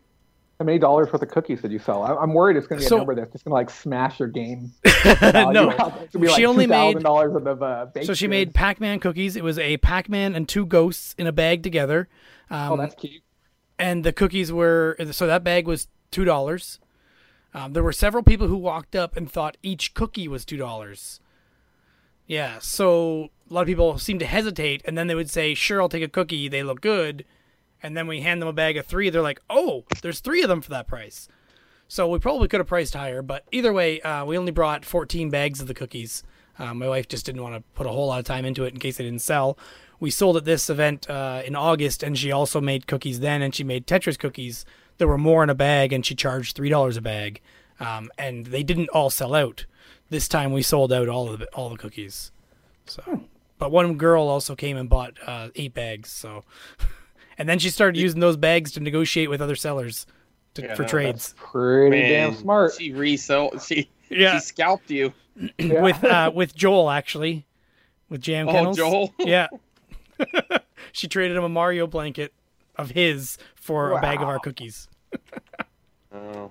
If you catch these people at the right time, I mean, there's times that I've been in the shop where I'm like, man, I would trade like a $20 game for a nice burger right now. So it just has to be that right place, right time. Yeah. So what did you buy? Did you buy anything while you were there? I did. Off Kevin Buried on Mars, I bought 2 Xbox systems that I'm going to mod. I also had a girl come up and offer me a trade of some Xbox One games, but the only one I took was actually Prey for Xbox One because that was getting pretty hard to find at one time. Okay. Still only worth $15 US. I gave her 15 credit of trade, but Canadian. But my brother-in-law wanted that game, so that worked out well. And then I also bought a Wavebird controller for 15. Just the controller, no receiver, because I already have a spare receiver. I cannot remember anything else. I don't think I bought anything else. I didn't buy a whole lot. Yeah, I think that's all. Yep. I hit a pawn shop up while we were in Barrie, and I picked up 2 games that were each valued at $20 to $25 for $5 each. I brought them to... Yeah, I brought them to the show, and they didn't sell, but that's all right. I'm probably going to keep the one for a while and see if my son wants to play it. It's Hot Wheels World's Best Driver for PS3. And the other one is Puyo Pop Fever, made by Atlas for DS, but it's loose. And that one That's a pretty good price for a loose DS game. Yeah, it is. I think it's because Atlas. It's the only thing I think of. I'll see if the game's any good, because it's a weird game. All right, well, moving on. We got discussion, topic, collection update. Kind of a generic section here, but this is basically, do you track your purchases? This is for new people that haven't been on the show before. Do you track your own collection, your purchases in a spreadsheet? Do you have any fun statistics or anything like that you want to share? And Chris and I both talked about this quite a bit, but I have an update. Jay, do you have anything you want to share? Do you track your own? I'll let you go first. Go on and talk about that update real quick. Sure. So for my collection, as people already know, I use my collection buying and selling to pay for my own games. So my entire collection, which is valued, I mean, this isn't all complete, but somewhere around $12,000, I am now $18.82 in the hole for all of it. That's Really thanks good. to the Very Game Exchange. That's separate from my daily job. None of that money comes from my own money. It's all buying and selling. It's all paid for the entire collection. So yeah, that's my update. You know, and I'll totally agree to that testament. I see that a lot, but you know, the reality is, even with my game store, yeah, there was a bit of seed money to start, which I think sometimes you got to throw in a little bit of seed money, you know, just to kind of get the fire going. But my shop started is kind of bootstrapped with just a couple $100, maybe like $200-300, and I mean, I just from what I've seen personally, what I've been able to grow to, I mean, we're sitting on like 30,000-40,000 in stock right now, and that doesn't even account for what we have on eBay and Amazon. That's just local stock. I'll tell anyone, like, if you want to go for it, still go for it. There's still plenty of stuff out there, still plenty of time to build up full collections of whatever you want. I had a guy come in my shop the other day. He told me the most ridiculous thing I've ever heard in my life. Okay, and for you guys, it might sound sane, but for me, oh, it was insane. He said, "I'm trying to go for a full PlayStation 2 collection," Oh, that's and insane. I literally, yeah, my jaw just dropped, and I looked at him. I'm like, you realize like just how big that is, right? He's like, "What do you-" 1760. Even if we just look at domestic, I think it's like And growing. PSC, it's like 1,400. Yeah, and growing. It's like 1,400 games. I told him, I'm like, look in my shop. I'm like, you see all these shelves in here? I'm like, and because we have those standard bookcases you can get at Target. It's like 5-tier shelves, and we have little backers to keep everything from sliding back. But I think I have 13 of them in my shop, and I told him, I'm like, this isn't even enough. Did you to say hold PS2 or napkin. PS3? PS2. Okay, yeah. Yeah, and Okay. I'm like, dude, this isn't even enough shelving to house a PS2 collection in this entire room. Yeah, This but entire room A isn't buddy of enough mine space. in a town over is going for it, and I think he's at 1,200 games. Godspeed. I'm pretty Okay. sure when he had told me last, it was 1,700 was what it was supposed to be. But I can't tell him to remember. send me his list, okay? And I want to see his list of what he needs left. And I want to donate. I'll donate some games to him if we have them on our shelves, no cost. Okay, we'll send them out because anyone who's that brave deserves a hand, honestly, because that is insanely ambitious to go for something like I that. had his list somewhere bookmarked. Yeah, no, definitely send me over his list. We'll help him out because that is nuts. That is nuts. I'll just try to remember that.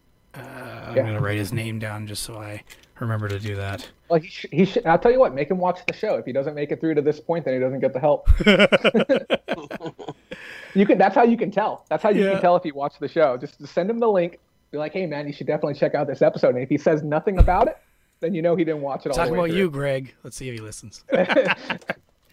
Right. He'll remember. He'll Reach know out to 'cause us. He's the only person I know of going for PS2 collection. All right. Chris, did you have anything you wanted to share about collection or anything like that? What, adding? Added a few I've got Atari 64 games. going. Yeah, 64. How many are left? I am. Well, I'll tell you something that's cool. So I added a couple of games the other day. Well, today or whatever when they finally came in, and put a little listing up about well, actually they were from Duke. Duke had sent me some Yep. games. That's what it was. He had sent me a nice little package of some Atari games, some chips, and a couple of 64 games. And it got me down to needing 50 titles left. I'm at 246 right now. And I also post. I usually dual post, and I'll post it on Twitter and I'll post it on Instagram. And then the guy, one of my followers, some guy I follow too, he hit me up and he's like, "Dude, I'd love to help you, man. Like, what do you need? Give me your list." So I did, and thinking that because there's a lot of commons that are still left on the list. And he gets back to me and he goes, "Yeah, here, I'm gonna send you these. What's your address?" And not that they're the rarest, but I mean they're not cheap either. It was Dr. Mario 64 and Mortal Kombat 4, about $45 worth of games. It was just like, yeah, okay. People are nice, man. But yeah, on the house, he's like, I was like, what do you need? No, I'm just gonna send them to you. It's like, man, I really appreciate it. And I haven't ate the as of this recording, Duke. I haven't eaten the cheese curds yet, but I'm getting ready. And I like the fact that they're gluten free. That means my daughter can eat them too. She's going. Are they like gluten-free real now. cheese curds that you can turn into poutine or what? I have no idea. It says oven baked with real cheese. Oh, no. So I Yeah, you guess can't- it you is can't real poutine. cheese. I don't know Yeah, if you it can does- poutine those then. Yeah. Yeah, if they're baked, then it's not like your traditional. Not a cheese curd. Yeah, It's like a yeah. fried Yeah. something with cheese. It looks similar to like a cheesy poof or something. Yeah. Okay.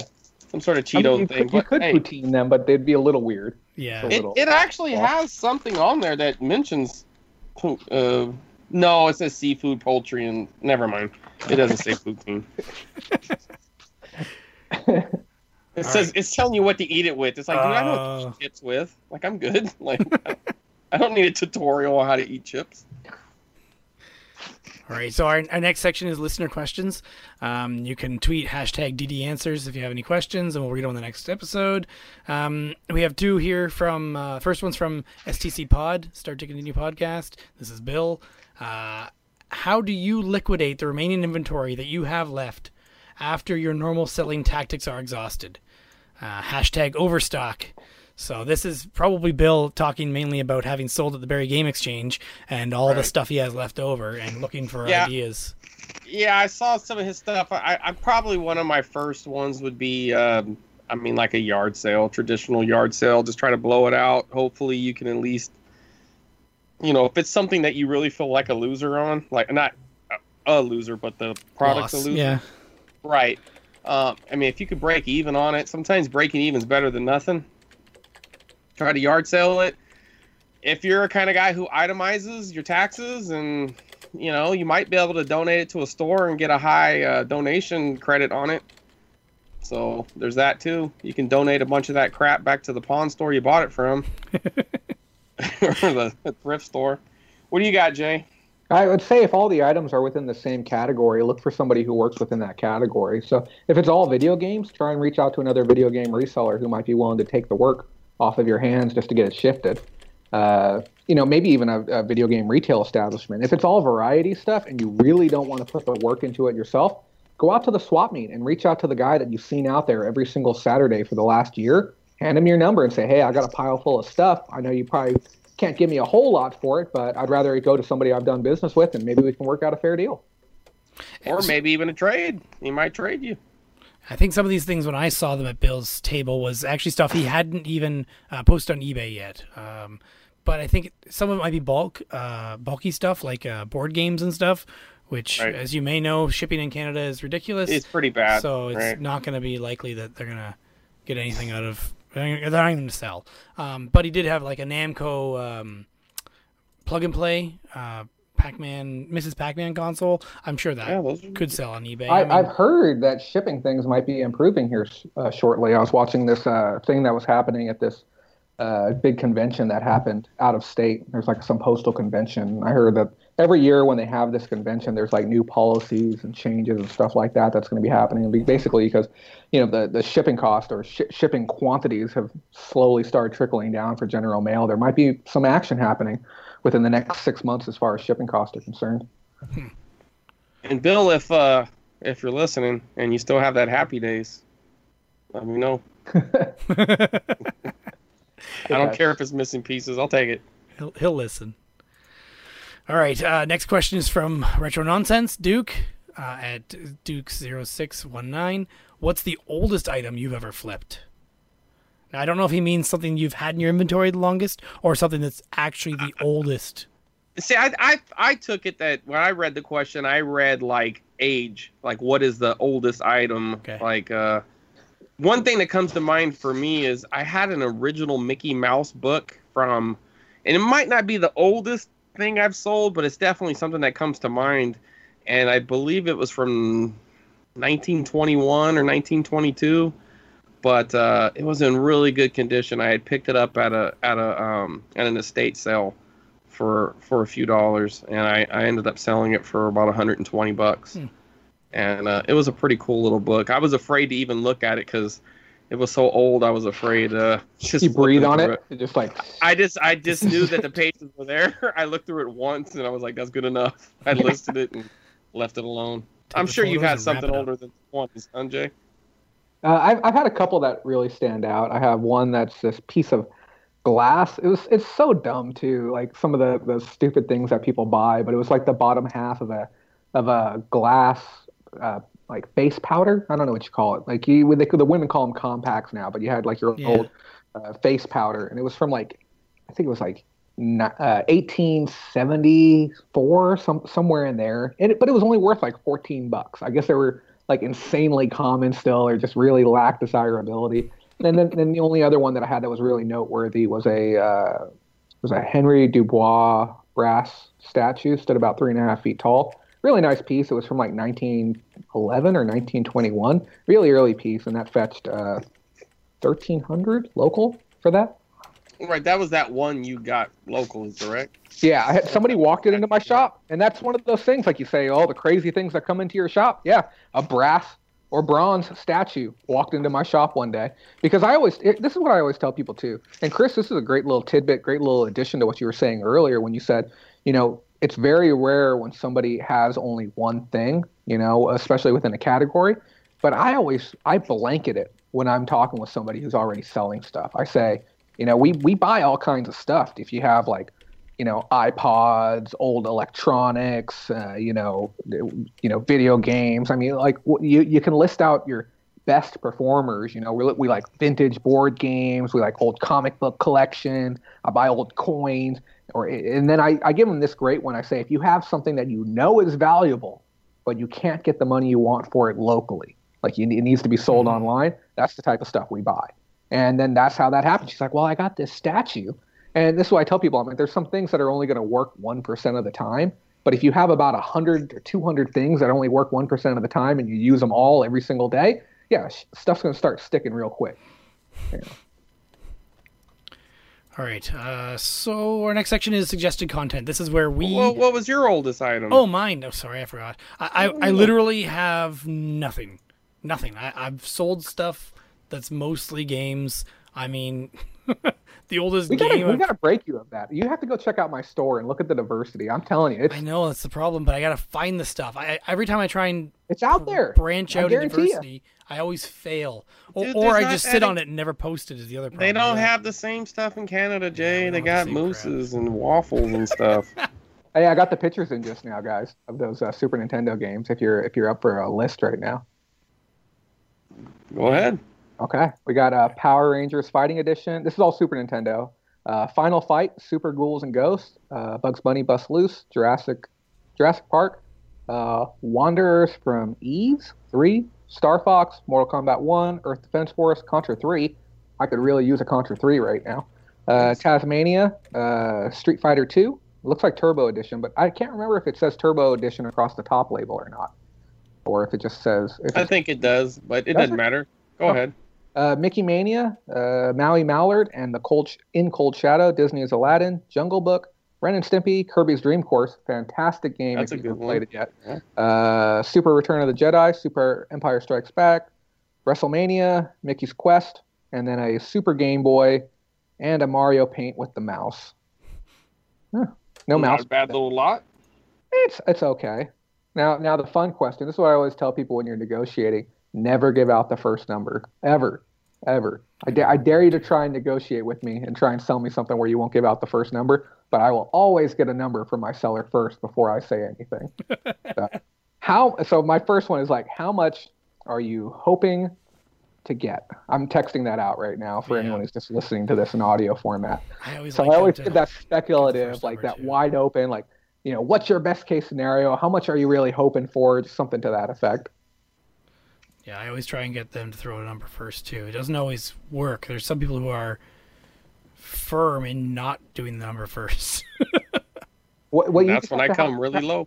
You have to have 1,001 things to say, to counter that. Like right now, Derek, how much are you trying to get for that microphone you have in front of you?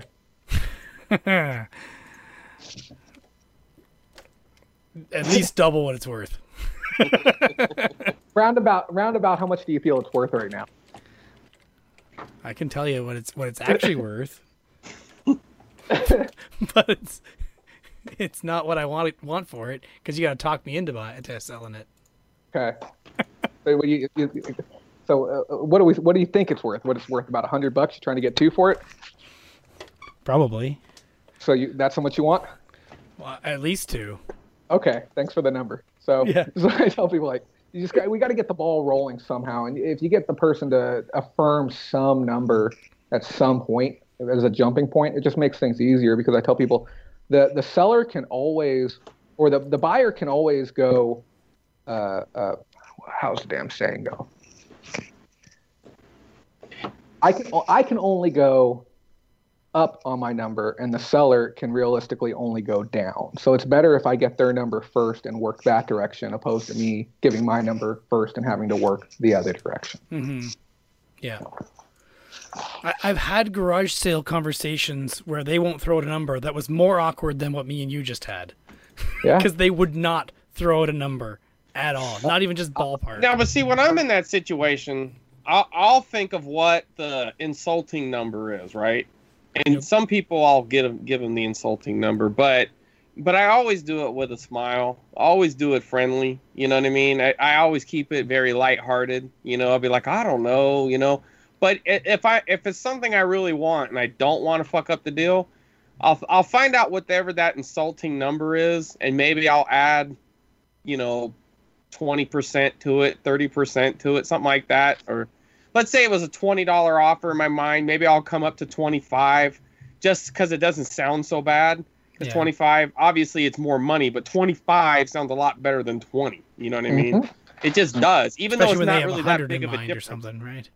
Well, right, but I mean, you know what I'm saying? So now I've set a low number that isn't insultingly low, even though it's no different. 25 and 20 on a big item is still a cheap. Well, $100 item is the difference between getting a quarter or getting a fifth, and people can more relate to a quarter on value versus a fifth on value. Fifth is like, what the? If you're stuck and you really have to give a number, try to find a number that, and then try to think what their counter is going to be, because then you got to think, okay, if their counter is 75.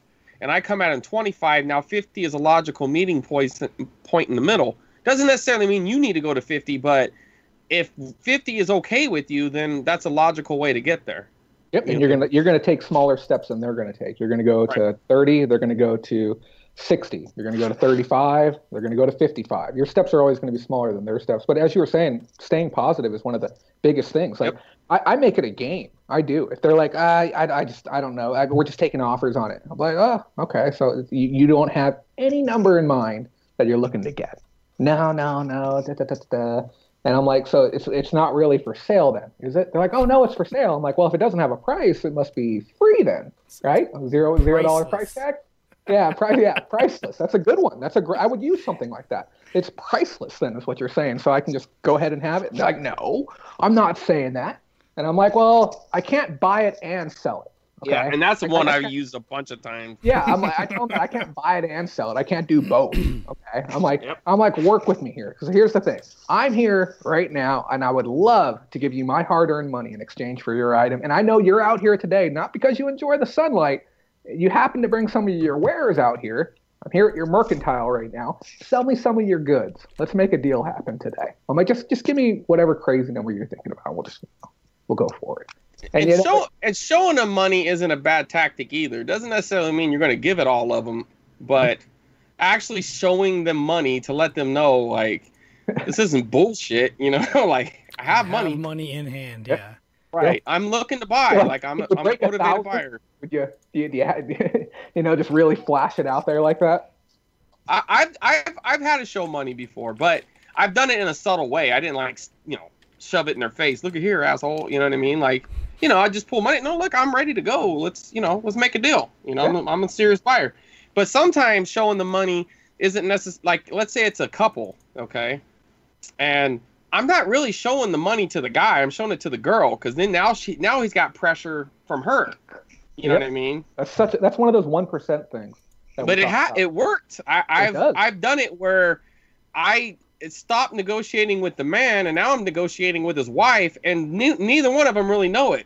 He thinks I'm still negotiating with him, but I'm negotiating with her. The money's in your hand, but she's already spent it. She's already gone online in her head, figured out what store she's going to, the items are in the cart, okay, and she's waiting to press checkout, okay, and you are the key to her being able to press checkout on that order right now. That's what's happening, and it's brilliant that you work at that direction. And here's the other thing. I want to circle back to one of the very first things you said on this show. The very opening, you said taking away the stigma of being a reseller. Mm-hmm. I think you said something to that effect. And, being at yard sales is one of the pinnacles of being a professional reseller. It's basically when I step, and I think Chris might even feel this way too, and hopefully you do too, Derek. When you step onto someone's yard, this is it. This is showtime. This is your chance to shine and showcase everything that you know as a reseller. You have a live audience in front of you, and you have a wide selection of items, and it's your job to take all of your skills, knowledge, information on inventory and social skills and interpersonal dynamics and put them on display at every single house you go to. And if you do everything correctly, you're going to succeed. And it's about, and one of the biggest qualms I hear it a lot on my show is like, how do you deal with like people not liking you as a reseller, or how do you go about like, working with people? And I tell them, I put it front and forward. Okay. If I see a big old bin of books, I'm out there, I got my scanner out. Okay. And they're like, what are you doing? I'm like, I'm scanning them so I can figure out which ones I can buy off you and get you paid. And they're like, what? And I'm like, yeah, I'm trying to scan them. I'm like, how much are you asking on the box? And then you know what they'll tell me? They're like, oh, the whole box is $5. I'm like, I might even be able to give you more than that. Let me keep scanning through these and see what I can do. Okay. And all I'm doing is I'm going to pick out the good stuff. And if there's something insane there, yeah, guess what? I'm going to pay them more. But I want to get people excited about a reseller being there. I want them like pumped up, like they have stuff here no one else is going to buy. But if this guy can find value in it and he's excited about it, guess what? They're excited about getting it sold, and they're going to give you a great deal. So I'd say when you go to that yard, go in there positive, enthusiastic. First thing you do, hey, how's everyone doing today? You guys having fun? Having a blessed Sunday? Awesome. And start building that rapport immediately and dissolve that stigma, that negative stigma of being a reseller. Just go into it and know that it's a gift and a treat to them that you've chosen to arrive at their yard sale today. I was trying to think of where I had just heard that, basically that same thing, and then I remembered I was watching one of the YouTube videos you were in from power reselling. I'm like, that's where it was. I'm like, it was this week. What was I watching on YouTube this week where someone said almost the same thing about being at garage sales? He said he wants to come on. He said he would love to be a guest on your show. Oh, okay, cool. Yeah. We'll get Corey lined up for that. But I appreciate you taking the time to watch some of the content that we have out there. Yeah, I've watched a couple, and I've been following the Pickers Lounge, trying to get some tips on things to keep an eye out for. Yeah, definitely. And I think we have some Canadian members. Well, if you remind me, if you send me a friend request and remind me at some point this week, we can try and spotlight or get some Canadian members to step to the forefront, and maybe we can get some more in-depth experiences from Canadian members that might be able to benefit you a little bit more. Yeah, that would be interesting. Some tips and tricks and stuff like Especially anything shipping related. Jesus. Okay, let's keep moving on here. So this next section is suggested content. Anything you want to suggest our listeners check out, a YouTube video, YouTube channel, podcast, movie, game, TV show, anything you just want to share with people. First is me. I had a hard time trying to figure out something that was, kind of reselling related, which is usually what I do, though not always. Sometimes it's just something fun. So this week, it's literally go on YouTube and search for Mr. Bean, Mr. Boombastic, and watch him dance. That's it. Go watch that. All right, Chris? You got anything? I was trying to pull it up. I thought you were going to talk a little longer. You know what? I can see it. Short. Chris, hold on, I got it. It's not it's not necessarily a channel or anything, but I watched that Cobra Kai series lately, and I really liked it. It's kind of the continuation of the Karate Kid movies, at least part 1 and part 2. I guess it really does cover the first 3. I mean, it's mainly a focus on the first one, but it's the guys later on. It's a YouTube Red show. I didn't have YouTube Red ahead of time, but you get a free 30-month trial, so I just watched it, and I'll just cancel it here whenever I'm ready. But it's $12.99 a month, I guess. I'll tell you, some of the positives I liked about YouTube Red is you can actually close your phone, and it'll still play if you want it to. Like, the app doesn't close out. You can go to another screen. Now, to some people watching videos, that might not make a difference. But if you're listening to music through YouTube, it's kind of cool. It bothers me that they charge for that feature because it used to be free. Right. It used to be standard. I'm just giving a. Listen, this ain't a YouTube Red commercial. I'm just saying. Yeah. I'm just saying that's one of the. I don't know much. I'm just saying you can use the affiliate link in the description if you want, but you don't have to. That's all I'm saying. But anyways, the series is pretty fun. If you're a fan of the Karate Kid, you might like it. So check it out. I've heard good things about it. Yeah. All right, Jay, you got anything? There's I think we're just throwing out funny videos. There's two that really got me. There's one, it's an older video. God, it's so hard not to even talk about, but there's an older video of this white, stale, like 50-year-old CEO for Domino's Pizza talking about the brand new Hatsune Miku app experience that they have with Domino's. So if you type in Hatsune Miku Domino's and watch the video, it is easily the cringiest thing I have seen in years of being on the internet. And then I have one other, which is the College Humor video. And I usually don't suggest anyone watch anything from College Humor, but they have one with the CEO of Tide. It's a fake CEO, but he's talking about the Tide Pods fiasco. And it has to be one of the funniest videos I've seen in 3 or 4 years on the internet. I've watched it every single day. It gets me to tears every time I watch it. I'm dying when I watch it. It's great. Okay. I'm writing those down and I'll check them out. You will DM me after that video and be like, damn it, Jay, you were right. That is some quality content right there. All right. Are you taking a selfie? He does this. He did this last week too. Are you taking a selfie right now? No. Oh, okay. You had it out like this, and I'm like, what are you I was doing? changing the. No, I was He changing did the that channel. like 2 weeks ago though on the podcast. Oh my god. I did. Yeah. You took a selfie. Oh, shelf. Yeah. Right. No, I don't know. matter. Whatever. I was. Negotiation tactic: not respond right away. Let it sit there and simmer, and give them the opportunity to negotiate against themselves, because they'll give you that number. And if you wait like 2 hours, sometimes, maybe that's too much. What, could you do this? Oh, I do that tactic all the time. done that, It yeah. works perfect in person too. When they'll throw out a number, I just won't say anything, and I'll just sit there and let them twist in the wind, and they'll negotiate against themselves. They'll be like, "Oh, 15, 10, 5, here, just take it." You know what I mean? It's like, okay. That happened So by he sent accident. me- at the he very sent me a game number. exchange. Yeah. He's asking for $80, and he put a question mark after it. And that question mark is exceptionally telling, Yeah. because it means that he is very unsure about asking for that much. Now, if this wasn't somebody that I genuinely cared about their well-being, I would probably be able to snatch this lot for $40. I don't think it would be difficult to get for $40 or $50. And then, we also, try and do business with ethics. I could reasonably get, like, if this was a complete stranger out of state, I could get this for $20, $25, like in real life situation. But because we have a brand associated with it, we have minimums, and we try and treat everyone right. So And repeat customer. You want to keep them happy. very much so. He might be moving. And I hate to say it, but if you're doing a deal with somebody that's going to move away and you're never ever going to see him again, and like you're literally getting the last of their stuff, don't feel bad about it. Just gotta get. If they want to sell to you, great. If they can get some more from somebody else, great. But it's entirely up to them. Cool. All right. So this is the end. Plugs. So check out Chris. Chris is at CWR2 on Twitter and CWR2 on Instagram. Jay runs Do you mind if I do my own shout outs? I got quite a go few. right ahead. Okay, so if you are anywhere in the Central California area and you want to check out the game store, it's called Jay's Game Shack. We'd love to have you by. Because we are in-house, everything's appointment-based. But just type in Jay's Game Shack in Facebook or Google. It'll pull it right up, and you can message us or anything. We also ship items out. So if you see one of our listings and there's something you like, we generally will cover shipping. We offer military discounts and all that stuff too. If you're interested in becoming a professional Amazon or eBay reseller, we have our group for that. It's facebook.com/groups/Bolorama. We also have a Patreon funded backend on that as well. If you want more one-on-one support, it starts as low as a couple bucks a month, or we have one for 50 cents a day where you can get direct access to over 20 professional resellers. And anytime you need to talk with them, they're there.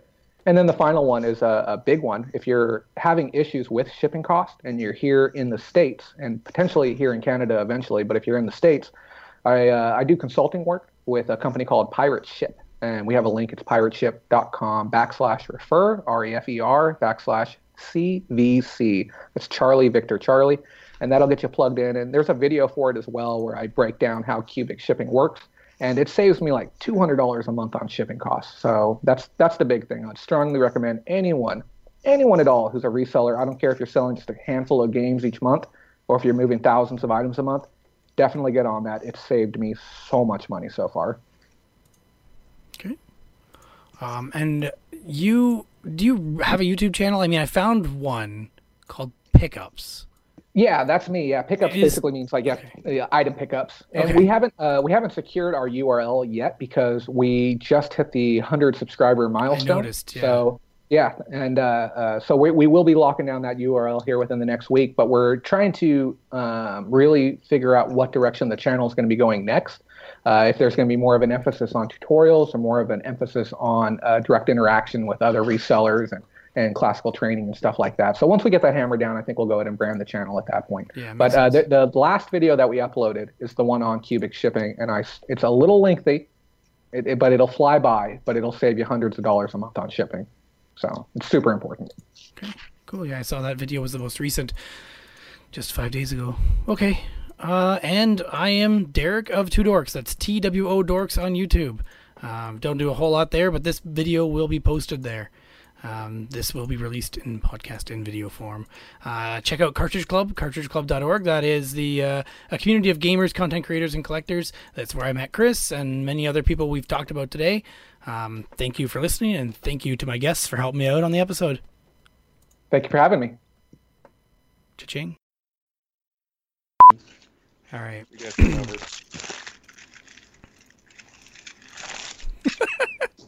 Do you need time to eat? No, I just want to get in one more bite before we get going. Okay. Anybody need a break? An actual bathroom break or anything? Chris is eating. We'll let him eat. I don't want to hurry you. Go ahead. No, I don't want to hurry you. No, I'll just keep eating when Jay's talking. All right. I mean, you can do the rest of the editing right now. That's what I was going to do. Is I'm going to lay it all out. Mark the spots where we started, where the break was, where the end was. Maybe a bonus footage if I do find something funny, like him eating the sandwich or drinking a drink. It was a burrito, goddammit.